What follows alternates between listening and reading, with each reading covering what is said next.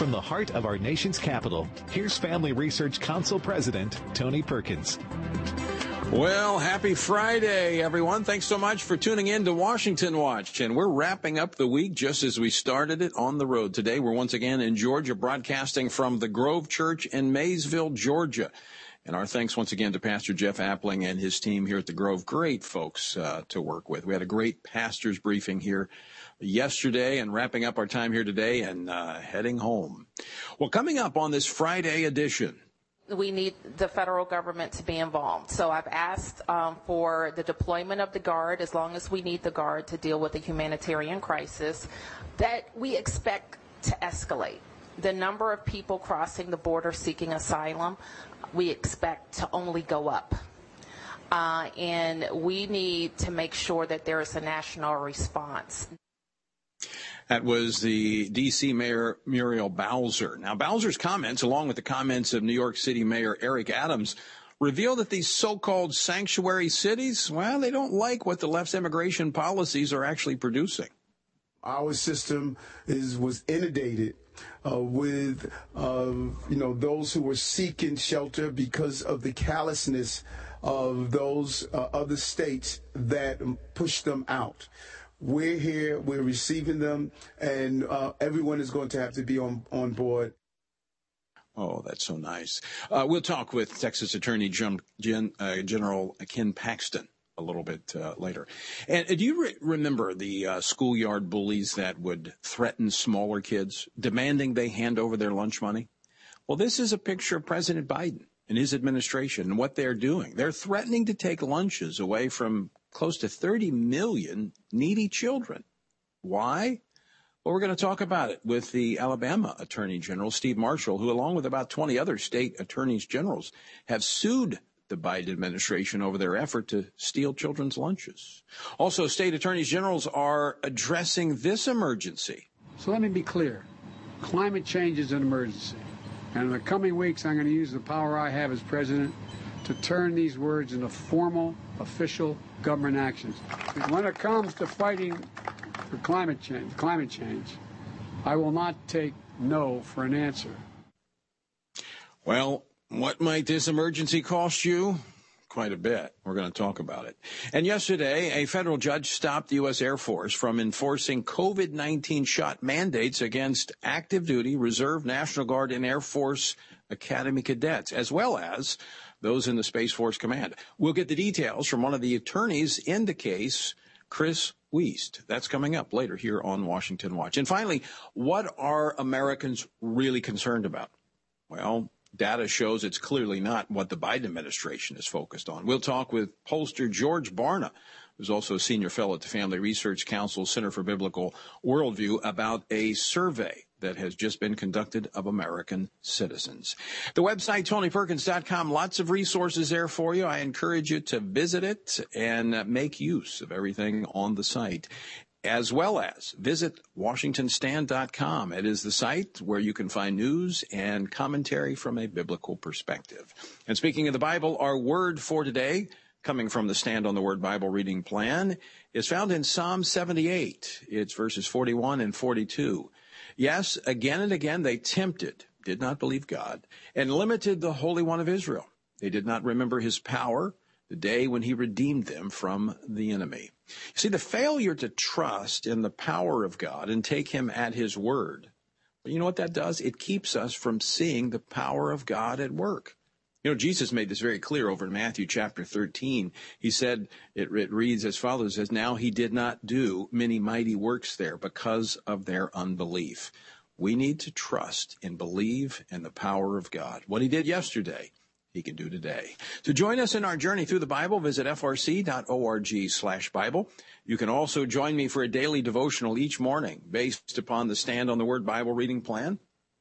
You can join us at TonyPerkins.com or on my Facebook page at 8:44 a.m. Monday through Friday. Earlier this week, actually on Tuesday, more than 20 Republican state attorneys general filed a lawsuit against the Biden administration for threatening to withhold federal nutritional assistance from schools and programs that do not embrace the left's radical gender ideology. Yes, I know it's hard to believe, but the Biden administration is literally threatening to take away lunch money from the neediest school children if schools do not get in line with their demand that boys be able to go into girls' locker rooms and showers, among other things. Here to talk with me about this is one of the state attorneys generals who is challenging the Biden administration on this, the Attorney General of Alabama, Steve Marshall. Steve, welcome back to the program. Thank you, Tony. By the way, I loved your analogy of the Biden administration as a schoolyard bully, because that's exactly what's going on here. They are holding children hostage in an effort to be able to enforce this radical agenda, and we're going to push back and make sure that doesn't happen. What does this tell you about their priorities? Well, it's clearly misplaced. I mean, we want to be able to withhold valid and appropriate nutrition from the children of hardworking, low-income families. Also, they can, for example, in Alabama, cause us to set aside a law that was appropriately adopted to make sure that boys participate in boys' sports and girls participate in girls' sports. And yet we continue to see multiple efforts at the federal level to impose through improper rulemaking, when Congress clearly won't do it, an effort to enforce this radical gender ideology that clearly is not embraced by a majority of Americans. So General, there's two issues here. One is the substance of what they're trying to do, but the second is what you just pointed out, and I want to make sure people understand this. There is a way that you go about this. There is a rule-making procedure that allows states to have input and other affected parties to have input. They're circumventing the process, are they not? Absolutely, they're circumventing the process. I mean, there's the appropriate purpose when an agency wants to act to be able to publish those rules for public consideration as well as comment before anything is officially adopted. But what we see here is just a continuation of what we saw occur during the Obama administration, is that when the executive branch of leftist ideology can't accomplish what they want to through the appropriate processes, they intend to circumvent that to be able to push forward using federal dollars as the mechanism to try to enforce their beliefs and their policies on states that otherwise would reject it. So, General Marshall, isn't this kind of lawlessness? I mean, isn't that what this is, doing what you want to do regardless of what the procedures and law requires? Oh, it isn't just kind of lawlessness. It is absolutely lawlessness, and a failure to abide by the structure that we've established both through our laws as well as through our Constitution. You know, the wonderful thing about sitting in the role of Attorney General is that you have the opportunity to be the watchdog of the federal government, to be able to ensure that they comply with not only the statutory obligations that are applicable to the executive branch, but also that they are consistent with the parameters of the Constitution. On multiple fronts during this administration, we've seen opportunities for us to be able to weigh in and to be able to push back, and have been successful. And we will be in this case, as we have been in many others thus far. Yeah, I just want to echo that fact, because from my vantage point, I've watched that, especially in the Biden administration, just in the, almost 2 years that they've been here, how if it were not for the attorneys generals at the state holding this administration accountable, there would be no accountability. I mean, you guys have done a tremendous job. And as you pointed out, in almost every case, you've been successful because you're standing on the side of the law. We absolutely are. And Tony, we not only see it as it relates to this administration, but also the efforts of those to coerce woke corporations in fostering this agenda. You may have seen this week that we made a very clear statement against Google when we see our colleagues on the left that are attempting to intimidate Google as it relates to the ability to search and find valid information involving our pregnancy centers that are doing remarkable work around the country. This is a multi-pronged front, and it's one that I'm proud to be able to stand with my Republican colleagues across the country and being able to fight back. Yeah, explain that for just a moment to our viewers and listeners, what Google was doing and what the attorneys generals are doing. Well, we hope that Google isn't doing it, but what we did see, for example, the Attorney General from New York calling upon Google to limit or censor the searches that individuals would have looking for pregnancy centers and information available to pregnancy centers. I mean, these are groups across the country that are serving almost 2 million women, that have provided over $250 million in services, both medical and counseling and in product to individuals. And yet those on the left who are not happy about the Dobbs decision, what we've talked about before, are trying to limit the ability of these nonprofits who are working in a remarkable way to be able to impact lives and families. They want Google and others to be able to limit the ability of individuals to obtain information about those needed services. And so we've made it very clear this week that to the extent that Google adopts that philosophy, we will use every mechanism available to us to be able to push back against it.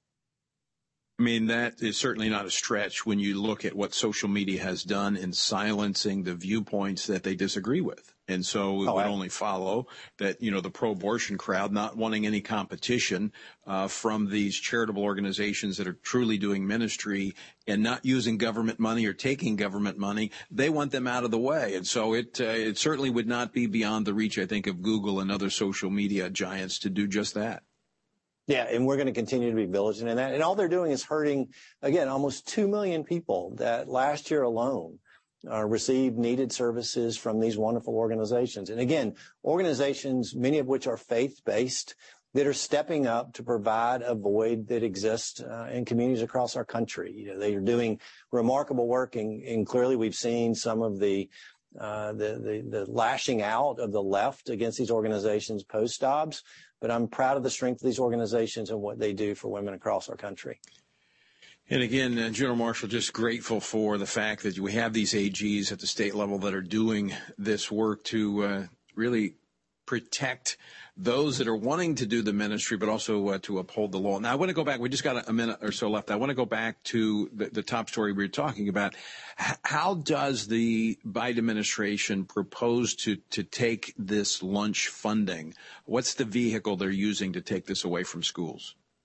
Is that vehicle we talked about before, which is the power of the purse. To some extent, I think it's a broader issue to discuss one day, is the use of federal dollars to remove and limit state sovereignty. Here, the federal government, acting as that bully on the schoolyard, is saying, if you don't do what we're saying, we're going to remove these needed funds that will impact children in an adverse way.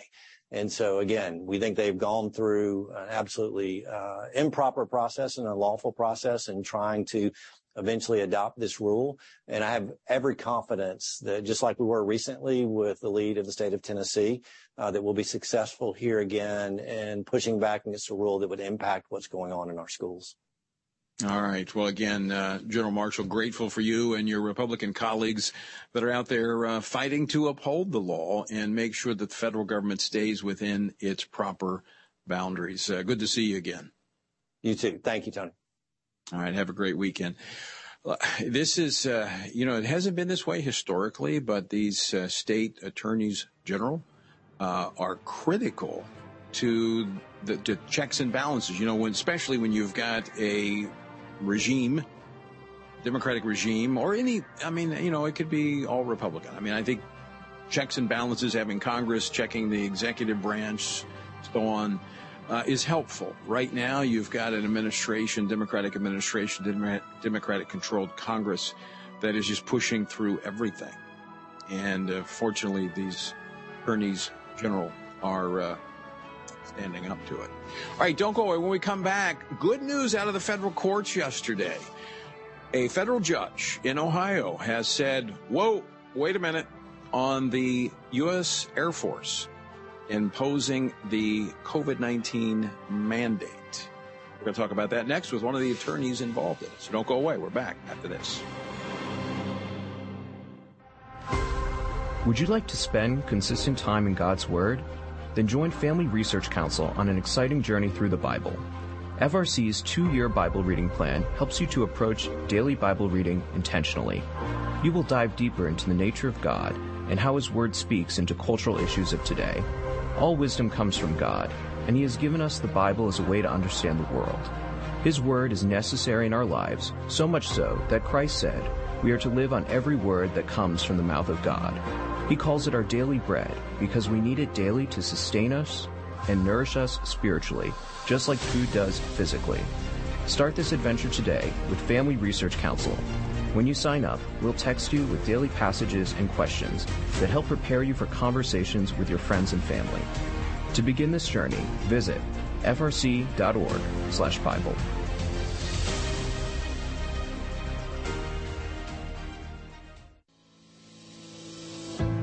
1 Peter 3:15 instructs us to always be prepared to give an answer to everyone who asks for a reason for the hope that we have.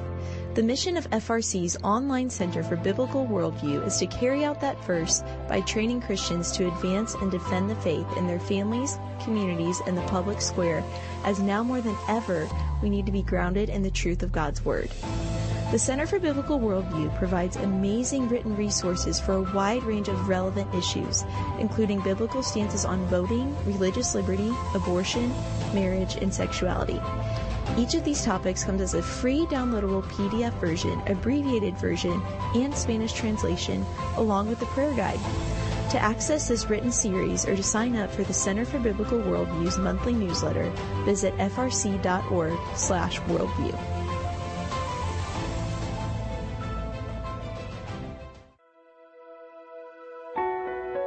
Did you know that from as early as 12 weeks, and certainly by 20 weeks, an unborn child can feel pain?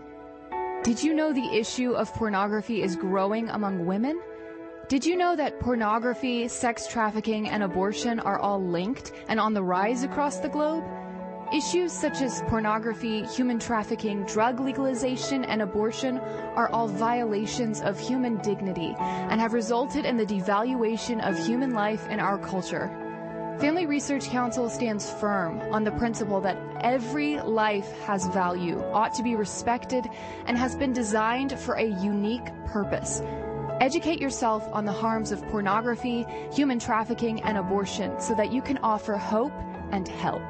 Learn more at frc.org/life.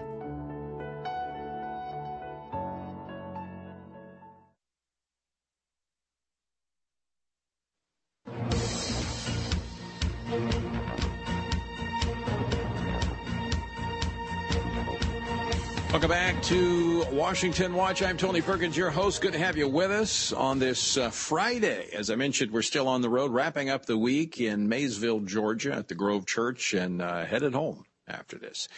Some good news.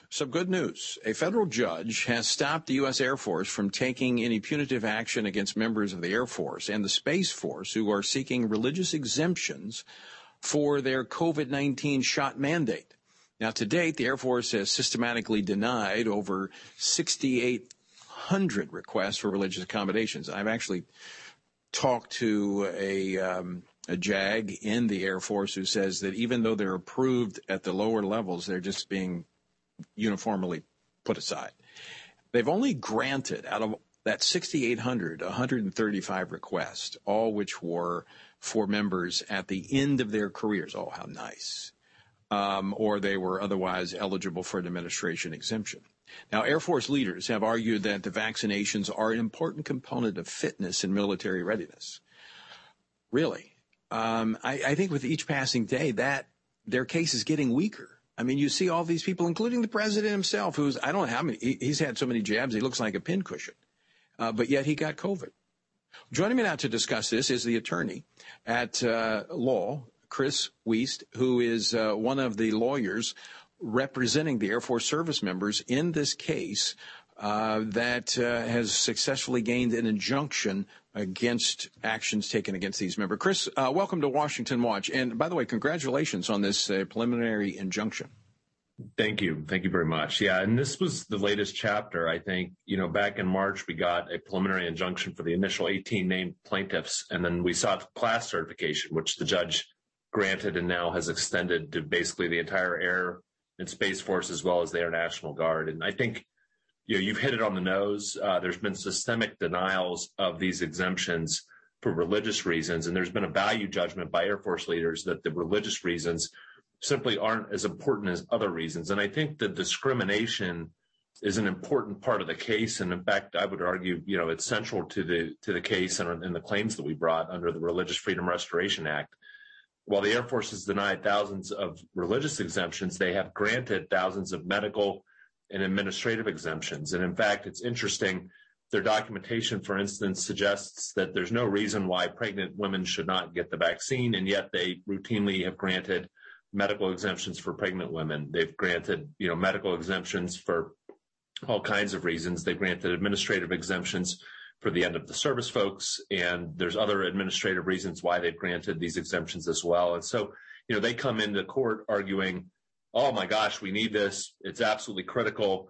And we say, well, okay, if that's true, why are you granting thousands of administrative and medical exemptions? And they never had a good answer for that. So, it is a religious discrimination case, and that's how we've litigated it.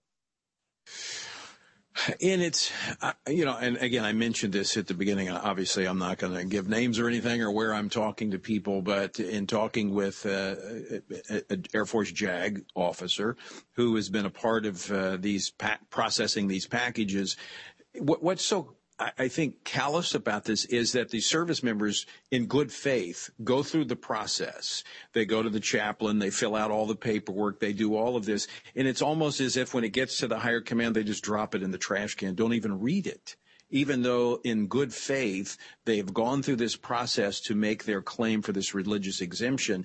And you're right, I think this is outright, blatant religious hostility. It is. And, you say you think they do. We know they do. We have evidence, and we've got a whistleblower that says that there was a Air Force-wide meeting with the general officers that have been processing these back in, I believe, October of 2021 out at the U.S. Air Force Academy, the Corona Conference, not Corona like COVID, but it's an annual military leadership conference for the Air Force. And we have evidence that suggests there was a directive given that they simply would not approve these exemptions at that meeting for religious reasons. And it is hostility. And, if you look at the denial letters, they are form letters. There is no individualized consideration. The government, argues in court that there's individualized consideration, but, you can pierce through that by looking at the similarities in these letters and how they've been processed. And here's the interesting thing. We've had some of these plaintiffs go up and have their processes reviewed. And they're suggesting, well, there's no reason why we can't grant it now, but 5 years from now, he might be in a duty where he might need to deploy. And, they're denying them. And I would add one other piece of really interesting information. One of our plaintiffs, in addition to having religious beliefs, also became pregnant. And she doesn't mind us sharing her name. So it is a woman, right?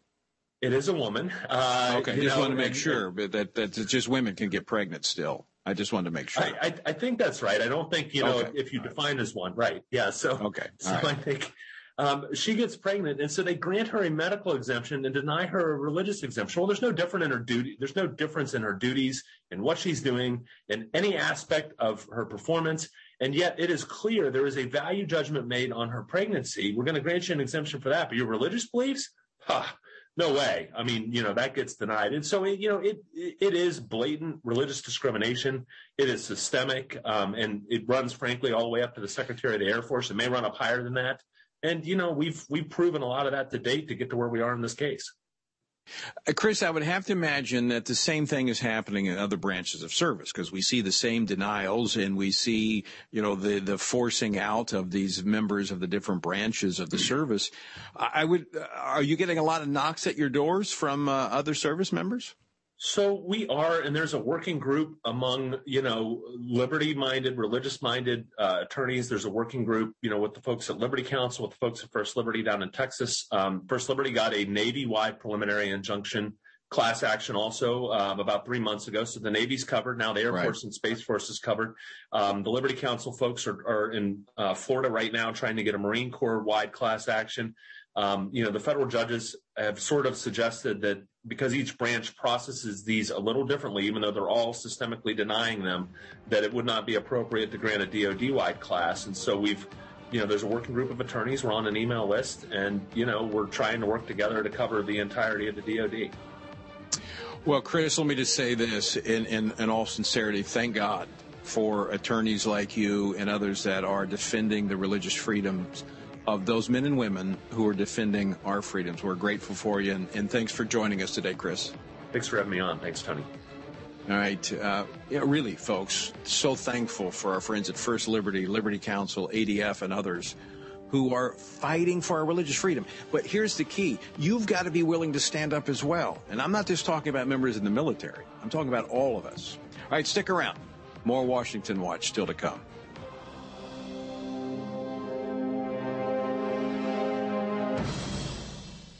Are you a university student? Do you know a university student, specifically one who wants to grow as a Christian leader to positively influence public policy and the culture?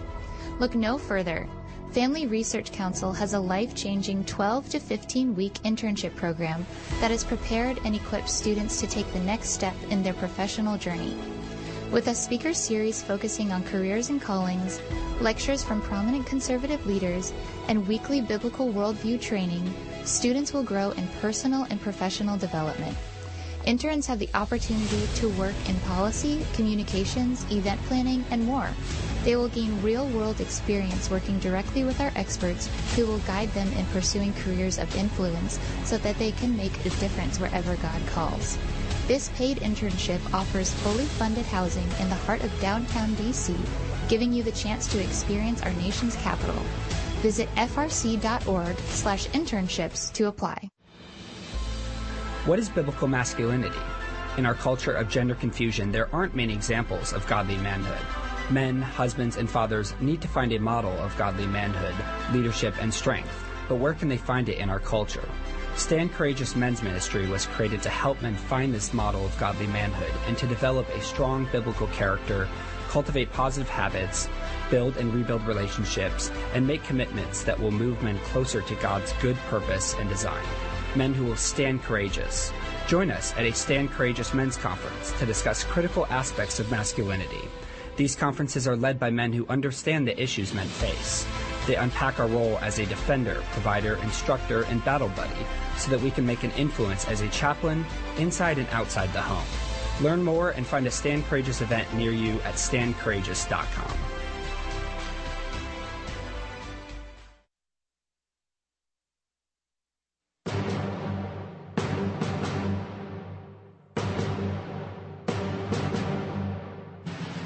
Welcome back to Washington Watch. I'm Tony Perkins, your host. Good to have you with us on this Friday. Now, mark your calendars. And in fact, do more than mark your calendars. Go ahead and register. This year's Pray Vote Stand Summit will be at the First Baptist Church in Atlanta, Georgia, September the 14th through the 16th. Seating's limited, and it's starting to fill up, so I encourage you visit prayvotestand.org/summit. And go ahead and register. All right, New York City's mayor has been calling the leaders of Texas and other border states cowards and calloused for sending illegal migrants to New York and D.C. Our country is home of the free, land of the brave. We do not become cowards and send people away that are looking for help. All of us came from somewhere, even from Texas. They came from somewhere. And so they should not have sent people away that were seeking refuge. It's kind of funny that the mayor of New York, mayor of D.C., looking for federal help to deal with the left's immigration policy. Well, here now to talk about this and more is one of the leading states that is pushing back, and that is the Texas Attorney General Ken Paxton. Ken, welcome back to the program. Hey, thanks for having me back. All right, so you've got the mayor of New York and the mayor of the District of Columbia complaining because you're bussing up the illegal immigrants that are coming across the border that they say they're all for. You know, it's almost laughable if it weren't so serious for our state. They are experiencing a tiny fraction of the problem, and they're complaining about the cost. They have no sympathy for the fact that our border is being overrun, and Texas and Arizona and other states along the border have a much more serious problem, not just with dealing with the cost of the people, but dealing with drugs, dealing with crime, dealing with just the resources that it takes to try to handle the situation. And it's just so ironic and so hypocritical that they are complaining about their tiny little problem. Yeah, I mean, I want to kind of put this in perspective because in New York City, they've recently received about 2,800 individuals that have been sent up to New York, given transportation up to New York. That's a tiny fraction of what some of these small cities along the border and towns are experiencing from those coming across the border illegally. We probably in Texas receive as many a day. So since Biden's been in office, as they've received the entire time. So their 2,800 number is laughable in comparison to the numbers that we are dealing with. You're right. Some of these little tiny towns, like, literally have 36,000 people in them, or 30,000 people are experiencing that many in a day. So it's hard to be very sympathetic, and it's interesting that they have no sympathy for our problems and have been very critical of us and how we're dealing with it. Well, I actually think this is illustrating the significance of the problem, because when you have the mayor of D.C. whining about needing federal resources and calling out the National Guard simply to deal with a few busloads of migrants that have come up to D.C. From border states, it does speak to how significant this problem is. And maybe, I'm not overly optimistic, but maybe the federal government might respond. I wish that were true, but they seem to respond only to these states that are complaining, like the Democratic states, who have a very minor problem. If they wanted to stop this, or if they wanted to deal with this, the Biden administration would actually follow the law, just like Trump did, and the results would be similar to what Trump had, as opposed to what we're getting now. So my view of this is exactly what they want. They just don't want it inconveniencing some of their party leaders, some of their Democratic leaders. They only want it to affect Republican states. But I do think, General Paxton, that as this, in fact, you see the mayor of New York, pleading with, hey, this is going to affect your block and your neighborhood. We've got to be good citizens. We've got to embrace those that are coming here. I actually think when this starts to affect the average American, like they are, like the Texans are being affected, like those in Arizona that are being affected, I believe at that point, even the Democratic base will begin to demand that this administration and the Democratic regime do something. You know what? I really hope you're right. It just has been so incredibly frustrating to see the incredible consequences to my state and other states along the border, and yet no reaction from the White House other than to say we want more and tell the cartels, signal to the cartels, just bring as many as you can. It's fine if you bring them to. Yeah, I think we may have lost the Attorney General. He's on the road there in Texas, probably going from one city to another. I actually think there could be, and this is, although I guess I could be wrong, because we were talking about earlier about what the Biden administration is doing to advance the LGBTQ agenda, even depriving 30 million potentially 30 million children from the nutritional programs. I mean, that it just shows how their priorities are so mixed up, and they're so committed to their leftist agenda that they will even, they'll trample upon their own people. I mean, think about this. This is going to affect their core constituencies around the country. I mean, New York, D.C. I think it's a brilliant strategy on behalf of Texas and others to let the country see what is happening and let the Democratic Party's core constituency feel it and see it themselves firsthand. Now, I'm all for legal immigration, all right? But we have to have law and order, and that's not happening. All right, let's talk about what the American people are thinking about, what their priorities are, juxtaposed to what this administration is focused on. That's next. George Barna joins me. Don't go away. We're going to have a great discussion about a recent poll that he did, a survey that's not even been released yet. But we're going to talk about it here. So don't go away. More Washington Watch to come.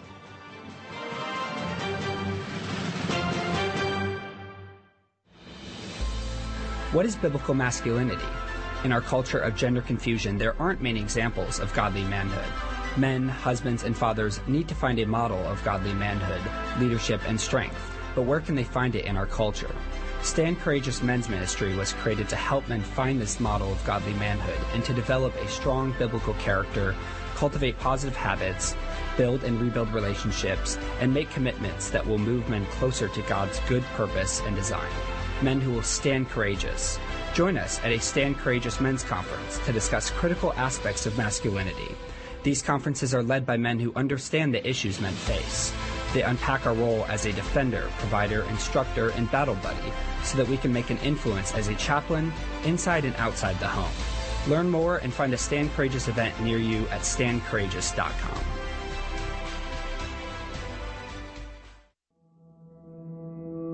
With the increase in tech censorship of conservatives and Christians, Family Research Council created a tech subscription platform to be sure we don't go completely dark due to censorship. It is important to us that we stay connected with you and that you stay informed. So if we get canceled, you can still access updates on faith, family, and freedom. How? Just text STAND to 67742 to sign up for our text alerts, and you will get FRC's content straight to your phone. Again, just text STAND to 67742 and you will get alerts on the biggest stories of the day. With just a simple text, always have access to our content and stay informed and connected with like-minded community. Text STAND to 67742. That's STAND to 67742.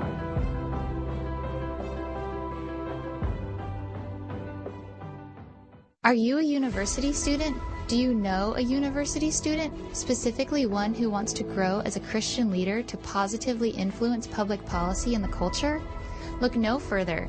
Family Research Council has a life-changing 12 to 15-week internship program that has prepared and equipped students to take the next step in their professional journey.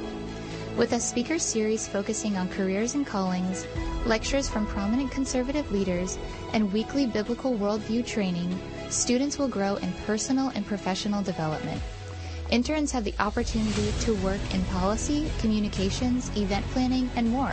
They will gain real-world experience working directly with our experts who will guide them in pursuing careers of influence so that they can make a difference wherever God calls.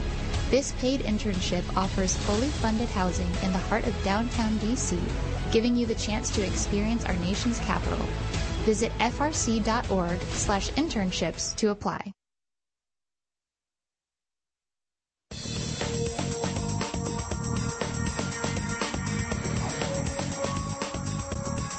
Welcome back to Washington Watch. So glad to have you with us on this Friday. As I mentioned, we are broadcasting once again from the road, just like we started the week.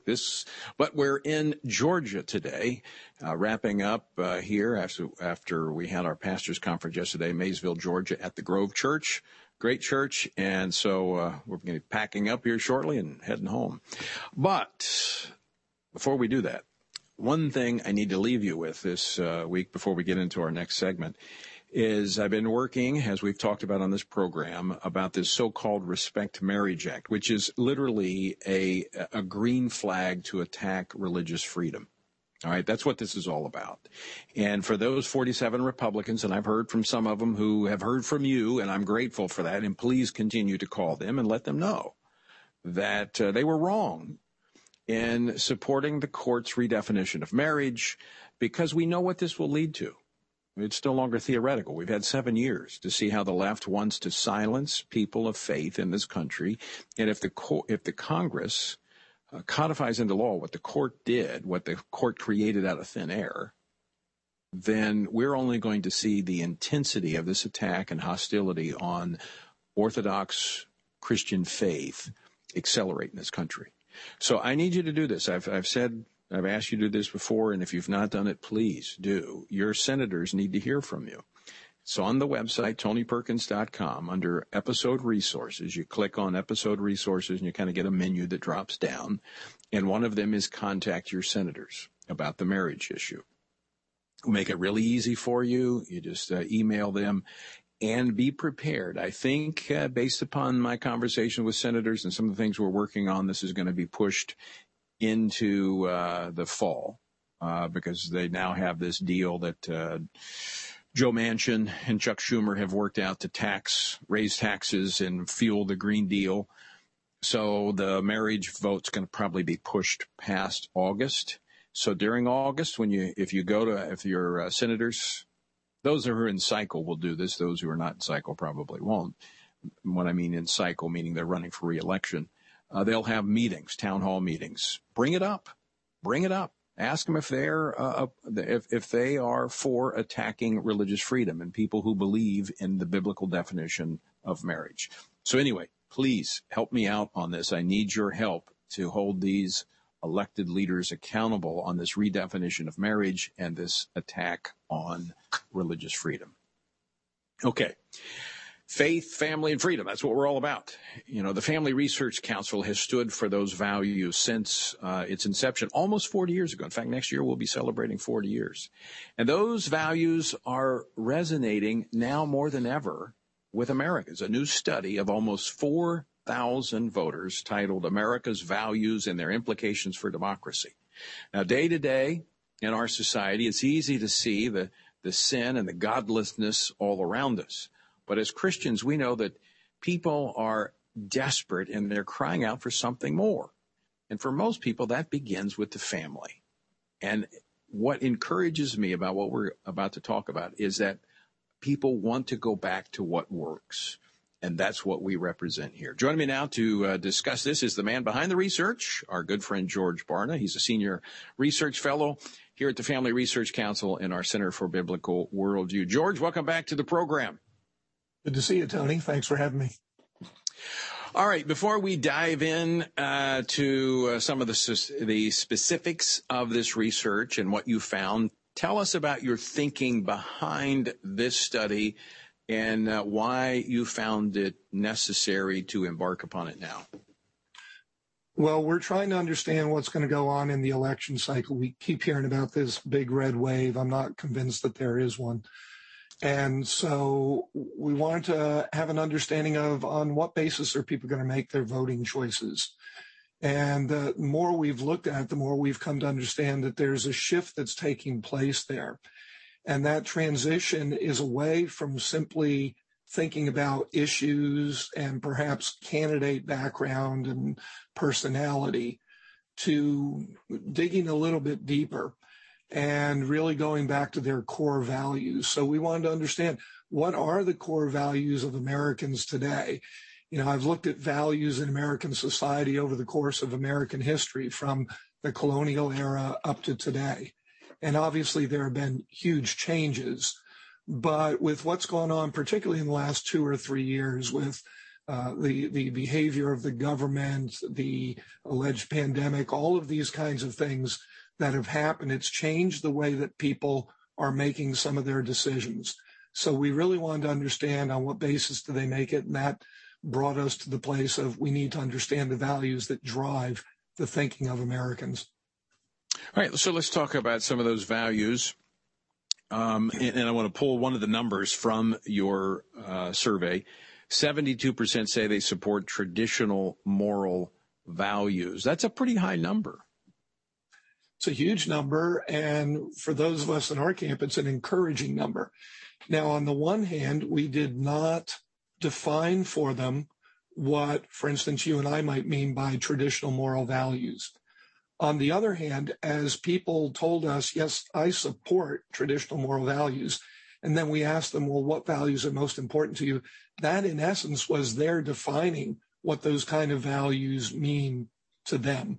And so I think we get a pretty good understanding that while they're not perfectly aligned with what we might find in the scriptures or what the conservative Christian base of America might say, well, here's the list of those, there is a lot of overlap, and to me, that's encouraging. So what is informing, did you get into kind of what was informing those values? What was formulating those values for those that you talked to? There are a number of different things, I think, that are influencing that. One of those is their anger about what's going on in America today.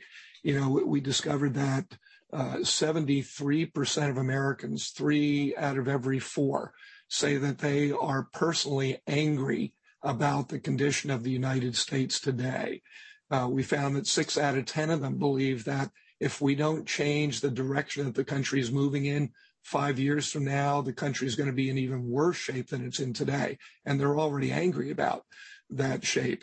And we found that tells me I'm not alone, because I'm angry about the direction of this country, and I'm concerned about what the future holds if we don't change directions. Yeah, and, you know, one of the other things that emerged, Tony, is that as we looked at this, we found that parents in particular are concerned because they're thinking about their children and what their children are going to experience in the years and decades to come.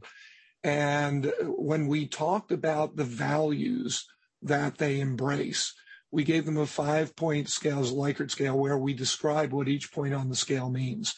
And, we talked about things like, which values are you willing to die to protect? Which values are you willing to give up precious resources to preserve? And it's when you put those two particular responses together, which means that these people are willing to sacrifice a part of their life, if not their life, to ensure that, in particular, their children and future generations and America itself will be a place that they would want to live in. And then they define those kinds of values. So to us, it was an eye-opening study. So what were some of those ideas and principles people were willing to die for? I mean, was like the Green New Deal, was it collectivism? Were those the type of things they were willing to die for? Yeah, Green New Deal would not have been something that we looked at because that's a policy as opposed to a value. But when we looked at the values that they were espousing to us, family, far and away, number one on the list.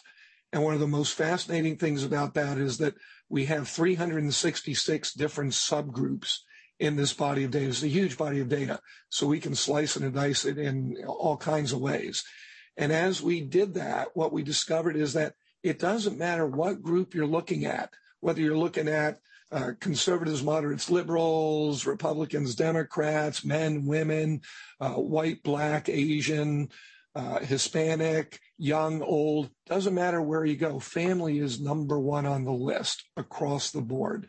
So the important thing, I think, for us to understand about that, and there were a number of other things that we saw related to their views about the importance of family, is that today, the lens that more and more Americans are using to understand the world and to respond to it is their family, which is important for the election and particularly important for candidates to understand and public officials to understand.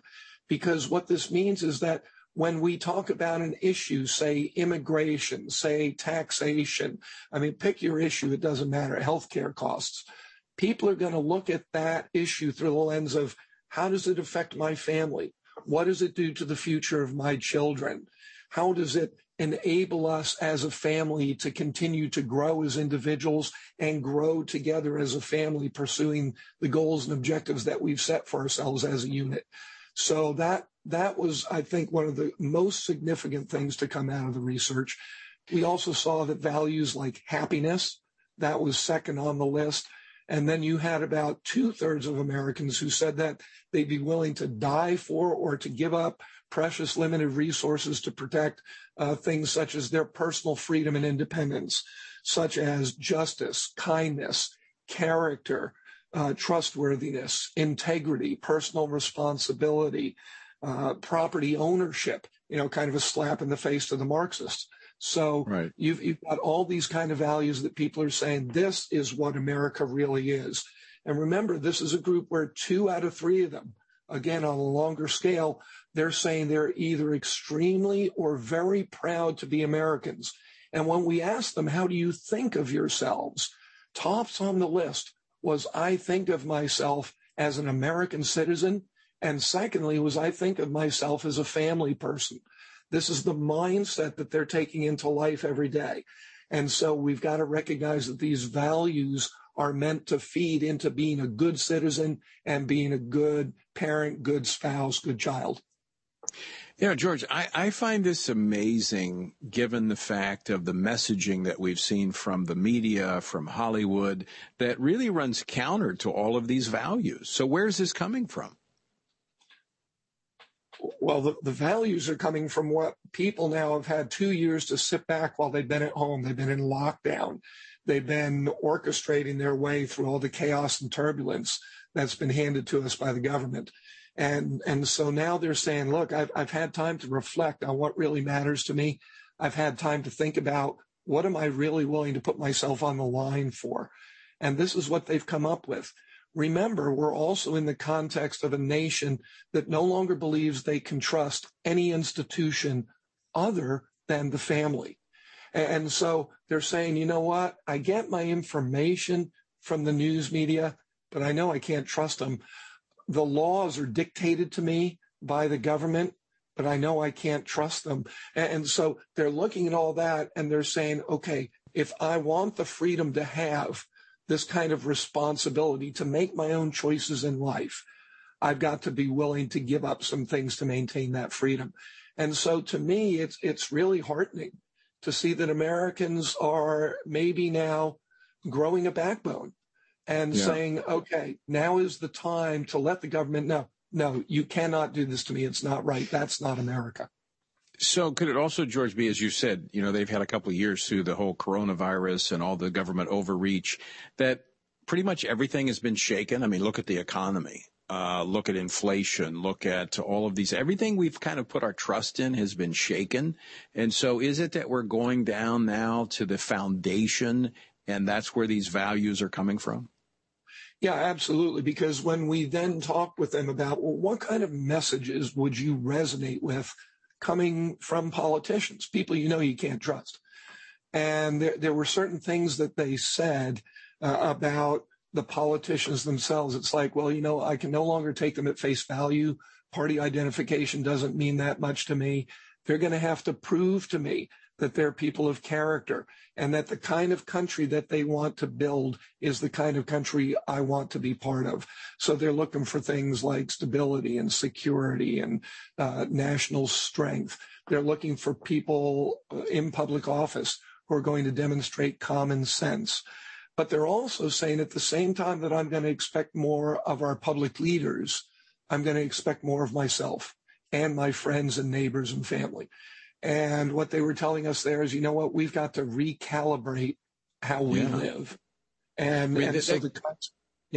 It almost sounds like the seeds of revival, going back to what we know to be true from the past. I mean, this could be something much bigger. It could be. It'd be a backdoor revival where this is not being led by churches. I understand that. I understand. But these values emanate from who God created us to be. And, each revival kind of comes from a different source. But, we're going back to foundational things. If the faith component works its way into this could be explosive. Absolutely. And as Romans 2 tells us, God has written these things on our heart. So, yes. We know what's right. We know what's wrong. And I think Americans now who tend not to be a reflective people, we tend to be a reactive people. We're people of achievement, not people of philosophy. And that's what made America great, was the fact that people were willing to work hard. They were willing to take their ideas and pursue them. And they really wanted to show results for that hard work. We believe in that as a nation. But as a result of that, we had to give up something to do that. And it was the ability to sit down and think carefully, clearly, and deeply about who we are and what we stand for.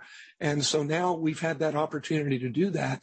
And I think we've come back around to many of the kinds of values that the Bible says, this is what's going to make your life healthy. This is what will enable you to thrive.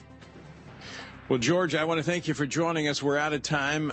You know what? I need to set aside a whole hour to talk with you. I just find this stuff fascinating. I appreciate so much the work that you do. This is good stuff. Thanks for being with us on this Friday. Thank you, Timothy. And folks, thank you for being with us as well. And I hope you have a great weekend. But remember this, the Apostle Paul says, when you've done everything you can do, when you've prayed, when you've prepared, and when you've taken your stand, by all means, keep standing. Washington Watch with Tony Perkins is brought to you by Family Research Council and is entirely listener-supported. Portions of the show discussing candidates are brought to you by Family Research Council Action. For more information on anything you've heard today, or to find out how you can partner with us in our ongoing efforts to promote faith, family, and freedom, visit TonyPerkins.com. Also, to leave a comment about Washington Watch, call our watch line at 1-866-372-7234. That's 1-866-372-7234.